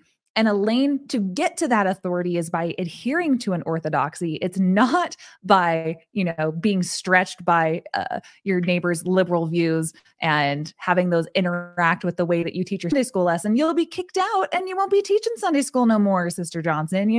It's the authority of the church is not something that you can just shove under the rug here. You're not just like, we're in close proximity to each other, and that's why we get hurt. It's like, no, literally, I was told that I had to go in and confess these things about my sexuality to my bishop, and it was horribly traumatizing. Like, the proximity is like, actually name the proximity. What are we actually talking about in the average Mormon church person's life? It's not just like, I didn't like the casserole that they made for me, and I had a bad time, so I left. It's the authority that is supposedly talking for God that interacts on his behalf, and you outsourcing your authority to assume that they do, to allow so much bullshit to continue on a systemic level, and then in your daily interactions. We're talking two different things here. Faith matters. Not a fan. I'm still waiting for the part where I'm sorry, but you can have all these things without going to a church. It goes back to that axiom that's like, what's good about the church is not unique, and what's unique about the church isn't good. Okay, I'm waiting for you to explain to me, here's what I find at church that I cannot find elsewhere. You can find people that stretch you physically or mentally, and help you grow in ways that you might not have thought of before, make you think and look at things a different way. You can find that in many, many different places, not just at church. And you can find it in places that don't bring this shame baggage and guilt baggage along with it, and this harmful rhetoric that like you were saying, you are broken, and we are going to create this disease, and we're going to sell you this cure. You can have all of those things and be this rock in this river and bump alongside other rocks and become polished and become, this rough stone rolling, let's throw that in there. And without all of this baggage that comes with being in a system that is hierarchical, patriarchal, homophobic, racist, and can be very harmful for many people. And for example, throwing out the Lost and Found Club met so many people that are diverse and with different life experiences. Yes, we're all like coming from this post-religious space, but people are so much freer to be themselves and to be more authentic and to be more open, and we talk about all sorts of things. And guess what? Nobody talks about like there's no like, oh, you can't talk about that. You can't say that at church. You can't do these things. You can't, like, if you are drinking this or you're doing that or you're wearing that, that means you are this or you're that. There's none of that. So I'm still waiting. I'm still waiting for this in this video to tell me, here's why I go to church, because I find this at church that I cannot find anywhere else. Yeah, that's a good point. Let us see if they have the answer to what are you actually saying that you can find here that you can't find anywhere else. Because this is funny, because the next quote, again, that this guy's going to say does not say that. Gathered together in my name, I will be there also. I love that there is. Yeah, so he just explained that Jesus said that wherever there's just a couple people gathered together in my name, Jesus said that I will be there also. Great. You know what? You're proving my point, bro. Yeah, like you're proving the point that like God is not within the walls of a really pristine temple where the chandeliers have to be imported from Italy and cost $600,000. True story. Where there's some kind of backdoor money laundering happening in these temples with the families and the like a Mormon mafia type deal. The only place where people are gathered together and Christ is inside the meetings of the Quorum of the 15, you know. Christ was famously in a chandelier with, never mind. Sorry, go ahead. Christ was famously in a chandelier. Yes. Under a chandelier. Where I get to engage. We learn from each other, we listen to each other. And I think that church, and especially sacrament meeting, and also our meetings like Relief Society and Elders Quorum, those give us those opportunities to share those bits of ourselves, but also to learn about other people and those complexities. And I think that's where we see glimpses of divinity, and we're able to really connect through those things. The honesty helps people to feel more normal, more accepted, more loved. When we gather. Yeah, those things are true. Here's again, that's the insidious thing, is we're taking things that are true in a community setting. This is why I'm getting mad at more progressive Mormons. I love you. You're in a tough spot. I'm not trying to rag on anyone in this video specifically, but you're taking things that are just universally true and wonderful that we seek after as human beings and act like the Mormon church is an embodiment of that. Are you fucking kidding me? Like, the church is the place you can share parts of yourself and not feel judged, and we can grow from each other. No, there is one set way of doing things.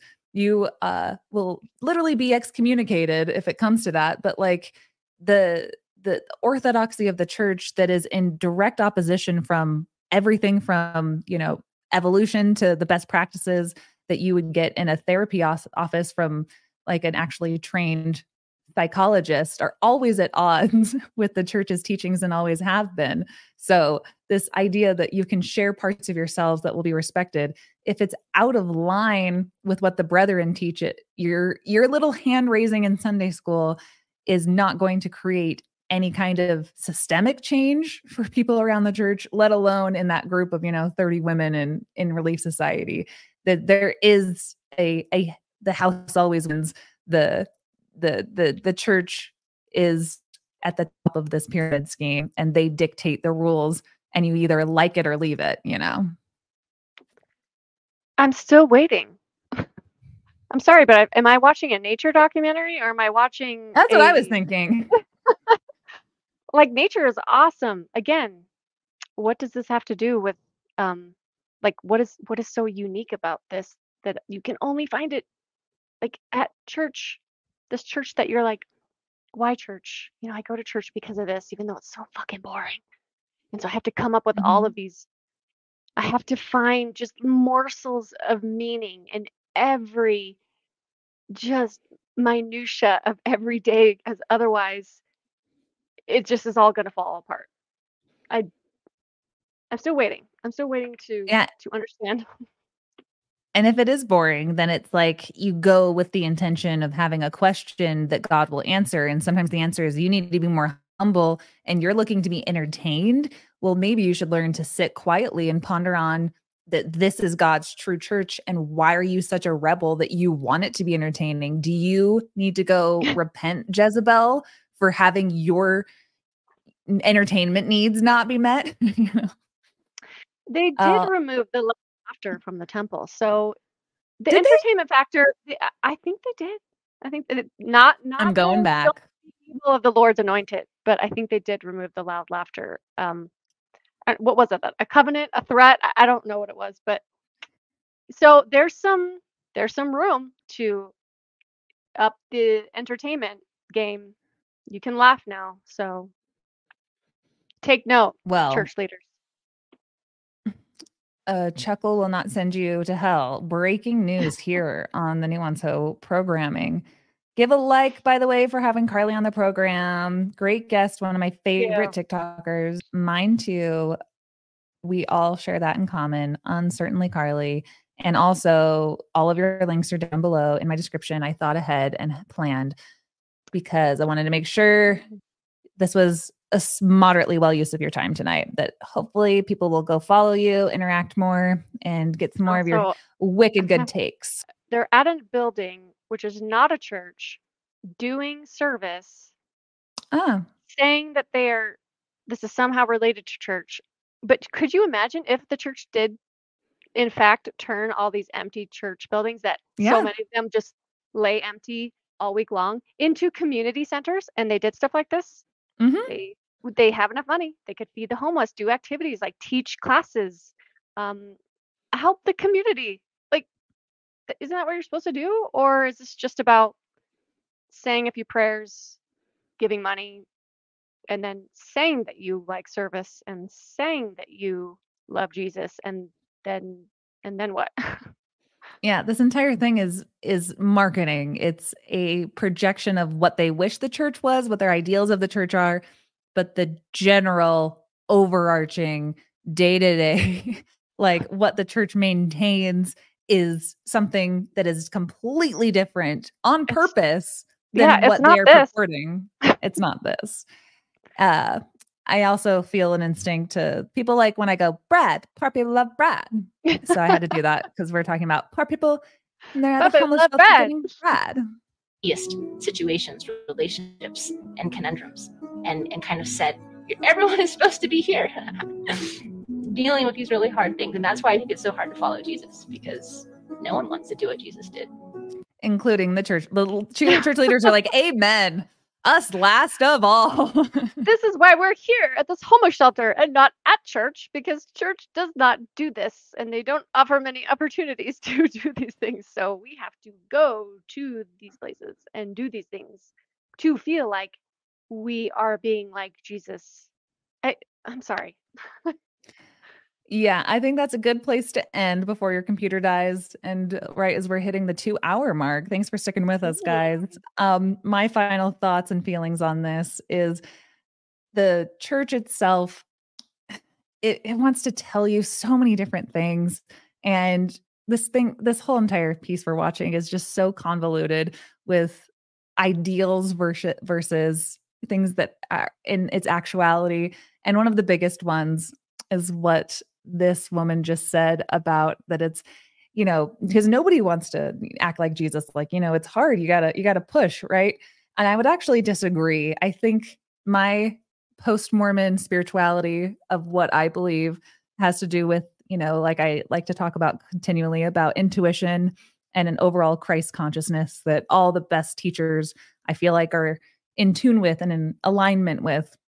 And it's not provable. It's not, something that is data driven. It's just what I think has led our Homo sapiens species to have some of the best art, some of the best communities, some of the best just human interactions come out of what this Christ consciousness is. And that's what our feeble language has to call it. It has the word Christ. And but what I just describe it as is an innate human intuition that pushes us to look after one another and to try to be in alignment instead of out of alignment, out of our intuition, and outsourcing those things to other people in authority who will abuse and misuse them. And so it's actually it's the church that makes it hard. That's the problem I want to come back to. It's like the church makes it look like, that living these gospel principles is hard, and that it's easy to take the ex-Mormon road out of here, or and just kind of downplay the stolen intuition that they actually take from the onset, from a child, and your ability to choose the direction for your life.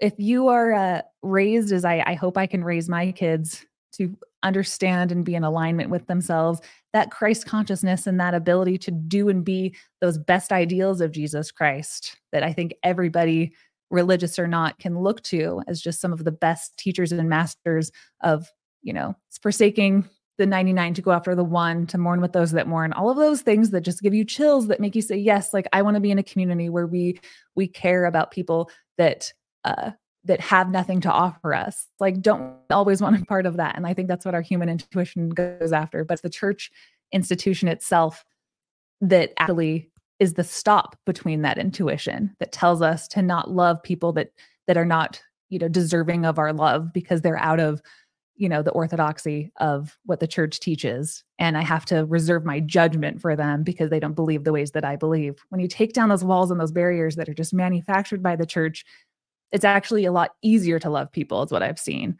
on this side of Mormonism. So, Carly, your closing thoughts. 1000%. And when I think about, here's the thing about Jesus to everyone listening. There's very limited data on what the actual Jesus said and did. And it is widely debated what he actually taught, historical Jesus. I'm not talking about Paul's Jesus or Joseph Smith's Jesus. I'm talking about the dude who walked the earth and had his little Jewish following, little apocalyptic cult. There's very little knowledge about what he actually said. But the things that he actually said, possibly, were be a good person and look after the least of these, my brethren, which means definitely not the dudes sitting in the red velvet chairs up in General Conference in their nice, very expensive business suits with their 6-figure a year stipends, and they're very insulated and protected, and they have their multi-million-dollar homes, multiple homes, many of them. How? I don't know. I mean, most of them are independently wealthy. But again, we're talking about the least of these, which are in many communities is the queer community. It is the indigenous communities. It's the black and brown communities. It is the under-resourced and the people living in poverty. And that is not talked. It is talked about in church, but it is very seldomly acted upon in the way that should be so necessary if you are going to call yourselves the Church of Jesus Christ, of Latter-day Saints, whatever. And the hypocrisy is so infuriating, and to make it more palatable into something that it's not is it's confounding. And I understand this need and desire to want to have this community that is broader and deeper and more accepting and more meaningful. And you're exactly right. The church, it's not Jesus that is making this so hard. It is the corporate church that is making this so unnecessarily difficult to love people as they are, accept them for who they are, and meet them where they are at. It's not Jesus. It is the leaders of your church. And guess what? You don't have a say in how they run this church, and you never will unless insane change happens sometime soon, but it won't. So those are my thoughts. Exactly. I wish the best to anybody trying to negotiate their belief, faith, interaction with whatever faith system they're in. And if that's Mormonism, None of this is meant to judge or come down harshly, but these are all hopefully important little tidbits from two girls who've been around the block a little bit, who've been interacting with these ideas for a while and what we think is true. But everybody will have to sort out what path is right for them.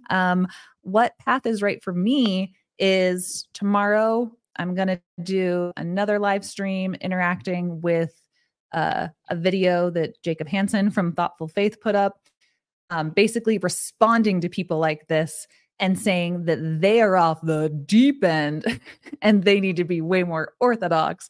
So it's again, from all sides, progressive Mormons who have this type of language, they kind of get beaten up from all sides, but the winning argument is always on the side of at least a lot of the things they are saying, that these loving ideas of hope and change and inclusion, whereas Jacob Hansen and other Mormon apologists and podcasters, their instinct is to go, anybody who's trying to create any kind of change that looks really nice and inclusionary, that is against what I can have clip after clip of what the brethren have said, how to not do that. So that, in addition to, I have another really fun surprise in store as well, that I cannot wait to just make some slam dunk alley-oop Jacob Hansen to me arguments tomorrow. So come back again for that. Anything else you want to add as your final thoughts? Carly, my dear. Thanks for having me on. I really appreciate it. I am a Cara Burrell Nuance Ho fan, and I have been since the first day I laid eyes on her on TikTok, and I was like, this chick is funny as hell, and I love her. So thanks. Right back at you. All the same things. Please do me a favor and like. That helps the algorithm. Subscribing is fantastic. And also, again, a 501c3, and some people move in and out of this space. And I'd love to get as many donors as I can. I need to find a new studio to rent or to build or to do something. The mics and the camera and the time that it takes to do this is really, it takes a lot of effort. So if you can't do any of that stuff, I won't sue you, and I will not make you go through any kind of legal battle like me and a couple of my friends are in right now, that is taking up a lot of our time. So no one will be dead to me or anything. I won't go after you in a court of law, but I will just ask really nicely and smile and faint on a couch and blush and bat my eyelashes at you until somebody... With your killer eyeliner too. It was kind of Halloween-y. It's supposed to be a little bit spooky. It's a little bit intense. But like I said, it's Halloween time, and that's what I will allow for as somebody who, Tim Ballard, I'm out of his league. That's all I'm trying to perform for. I'm just letting one person on the internet know, can't touch this, Anyway, I've rambled enough. Love you guys so much. Thanks for tuning in. Look forward to my Tim Ballard documentary in a couple days. Thank you so much for doing this with me, Carly. You're the best. Can't wait. Thank you. Bye, everyone. Love you so much. Bye.